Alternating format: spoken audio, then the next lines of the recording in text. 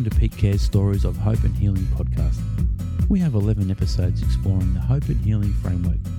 This framework sets the foundation for caring and working with young people in residential care in a way that understands and responds to trauma.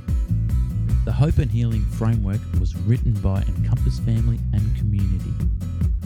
In this podcast series, you'll be listening to the stories of young people previously in residential care, practitioners with residential care experience, and experts who were part of the advisory group for the Hope and Healing framework or are specialists in trauma and child protection.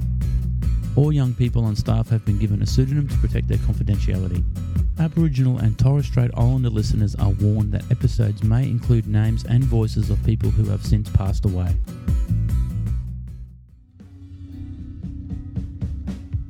This idea that we need to belong, and if we don't belong, it's acutely painful. Every young Aboriginal and Torres Strait Islander person should be given the opportunity to find out who their family is, so that, as I said, they can form their own identity and establish a sense of belonging to a particular community. Welcome to the 8th episode of Pete Care's Stories of Hope and Healing. I'm your host, Dr. Chelsea Leach from Pracademics. In our last 3 episodes, we explored building a young person's capacity for relationships, connecting them with families, community and culture, and developing their emotional know-how. In the Hope and Healing framework, these concepts are part of a focused therapeutic approach with young people in residential care. In this episode, we will be exploring the final concept, building a positive identity. As this podcast will be listened to across Queensland, we'd like to acknowledge the Aboriginal and Torres Strait Islander traditional owners, as well as the elders past and present and emerging community leaders. We'd like to acknowledge the hardships suffered by Aboriginal and Torres Strait Islander children and families in the past.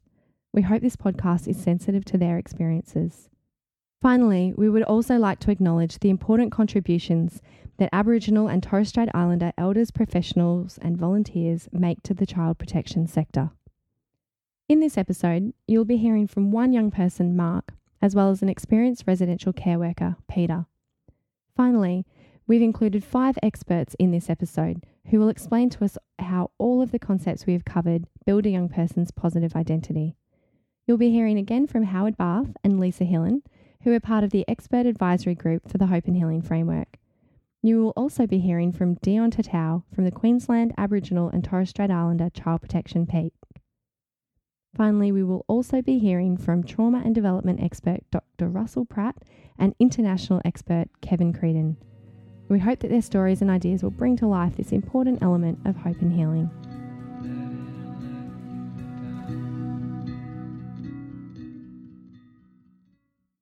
In the Hope and Healing framework, positive identity is vital for sustained well-being of a young person. It is related to a young person's sense of self, or a sense of knowing who they are and feelings of self-worth, that is, that they are worthy in the eyes of others. For young people in residential care, their past need to focus on survival often means that these areas are underdeveloped. Young people may have an uncertain sense of identity, and in particular their cultural identity, if there has been a loss or disruption to connections with family and community. Kevin Creedon, an international expert on neurodevelopmental impact of trauma, spoke about the basic needs of children and young people that must be met to help develop their sense of identity. Days at a time. I really think the kids we work with are like all kids, and I would say they have 3 basic needs. How do you get adults in your environment to care about you? How do you get accepted by at least some portion of your peer group? And how do you become competent at the stuff that you do every day? And whether that is school or sports or music or video games or whatever it is, we all have a need to have a sense of competency and control. Kevin highlighted that young people can build a positive sense of identity by experiencing caring relationships with adults, a sense of belonging and a sense of competence, which is gaining mastery in areas of interest to them.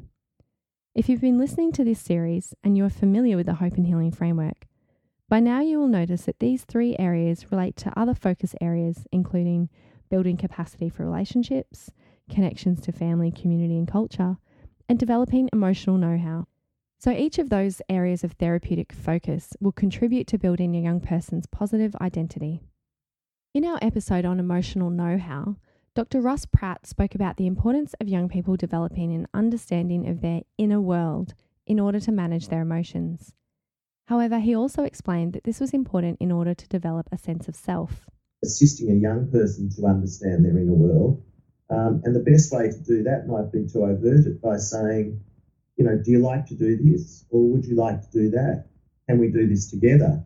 Because it does two things. First of all, it assists the person asking the questions to get to know the young person they're working with. But it also then puts the onus on the young person to reach within themselves and actually think about what they like to do and how they like to do it. And so, of course, it does enrich their inner world by really sort of getting to think about, well, what do I like? How do I respond to other people? Am I comfortable with this person? In other words, how am I in this world? How am I in this residential unit? How am I with this worker? And inner worlds, like using that terminology a lot, inner worlds really are just that. How do I actually work? How do I click? How do I function? What am I scared of? What do I like? Where do I feel safe? They're the small everyday things, not the huge things that make up your inner world. Lisa Hillen also explained how developing emotional know-how means helping young people to get in control of their emotional experiences. And the more that young people get in control of their emotional experiences, the better they'll feel about themselves. And then I think we have to help kids understand what's happening in them, in their bodies. Trauma changes how you think, act and behave. It changes your brain structure. It changes your body reactions. So that kids are doing things at times in fight, flight or, freeze because that's what their bodies are trained to do.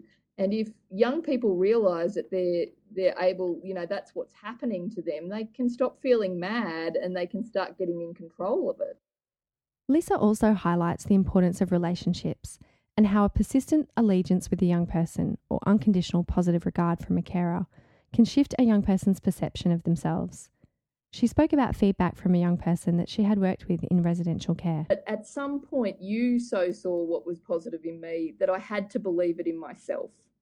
And that changed the very way that she saw herself and how she started to, go forward. So I think we have to remember that this is the potential to teach kids how to actually have the best relationships they can and the importance of actually using your relationship with them as the absolute way that they can have safe and productive and supportive relationships into the future. In our 6th episode, we discussed the importance of connections for young people in residential care. For many of our young people, the loss of connections and the journey through out-of-home care can result in uncertain sense of identity, and in particular, cultural identity. Dion Tatau from the Queensland Aboriginal and Torres Strait Islander Child Protection Peak, as well as young person Mark, both stress the importance for young people to know where they came from in order to develop a positive identity. Every young Aboriginal and Torres Strait Islander person should be given the opportunity to find out who their family is so that, as I said, they can form their own identity and establish a sense of belonging to a particular community. But culture, no matter what culture that it is that you come from, I feel is a massive importance to finding out your own identity and who you actually are.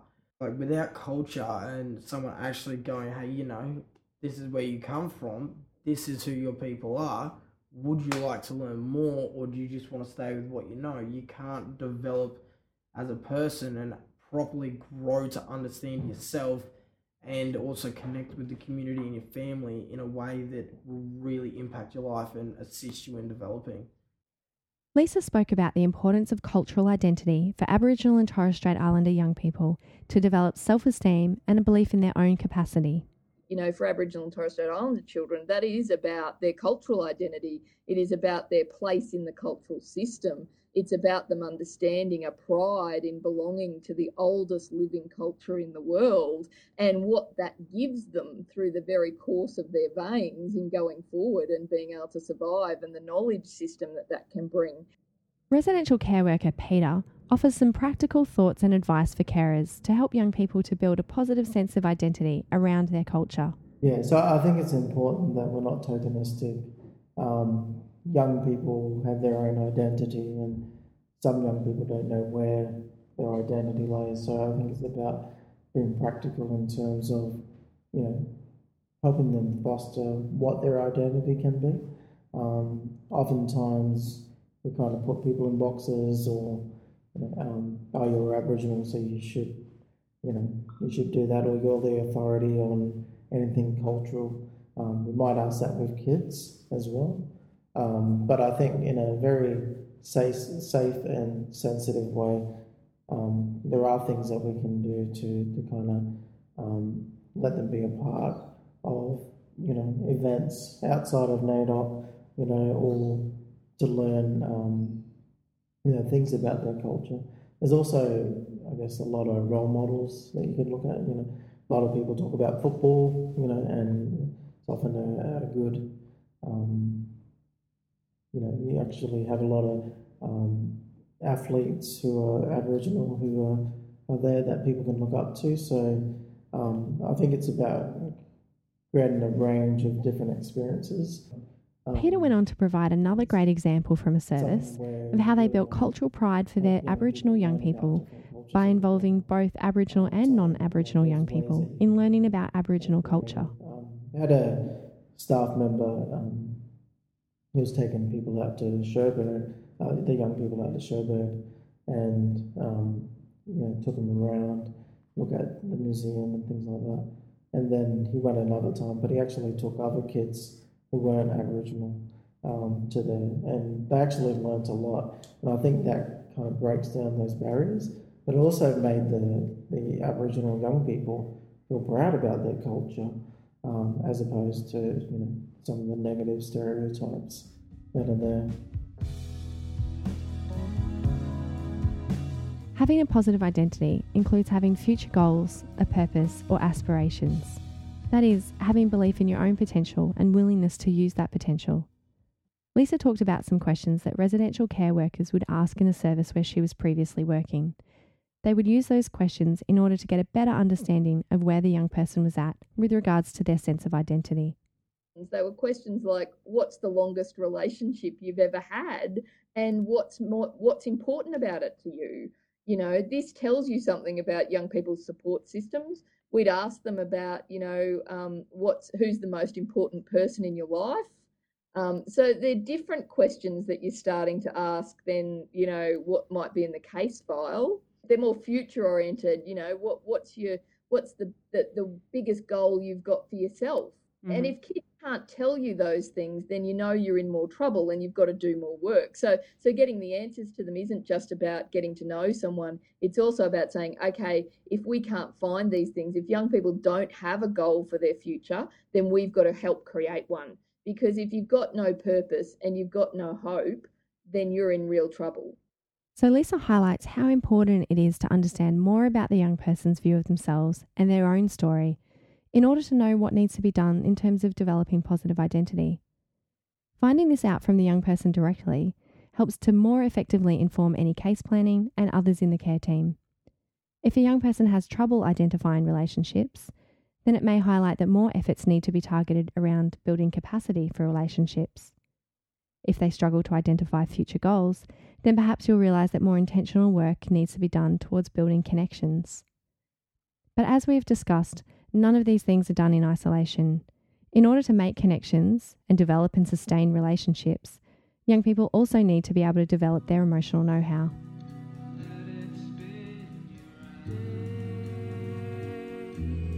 Finally, it's important to stress that a feeling or a sense of belonging is essential in order to develop a positive identity.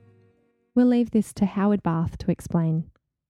In our broader society, we value people who are unique, the trend setters, not the trend followers, the trend setters, the that people who are distinctive, who stand out from the crowd. But often what we're hearing from young people is this yearning to be part of the mainstream, the normal. Now, I'm not here saying that everyone has to be normal, because some people are uniquely different and they are proud of that. And in fact, many of them are leaders in their fields. But in a general sense, you have to belong before you can step out, before you can be unique. To conclude this episode, we have a few questions for reflection. Do you regularly ask young people for their opinion? It might be about things as simple as, what's your favourite thing about this dinner? What was the best part of your favourite song? Also, have you asked young people about what their goals for the future might be? This doesn't have to be career goals or educational goals, but you could start with simple things like, where's one place that you would like to visit? Or if you could meet anyone famous, who would it be and what would you ask them? Thank you for listening to this episode of Peak Care's Stories of Hope and Healing on building a positive identity for young people. We hope you enjoyed this episode and the stories and examples shared help to understand how everyday work with young people helps to shape their identity.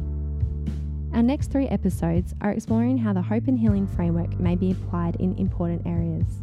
We will be focusing on supporting young people during transitions, working with families, and working with young people who identify as Aboriginal and Torres Strait Islander.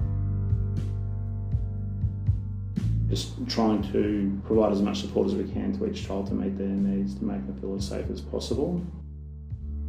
I think it's about creating safety and stability, and I think that starts from the moment we accept a young person.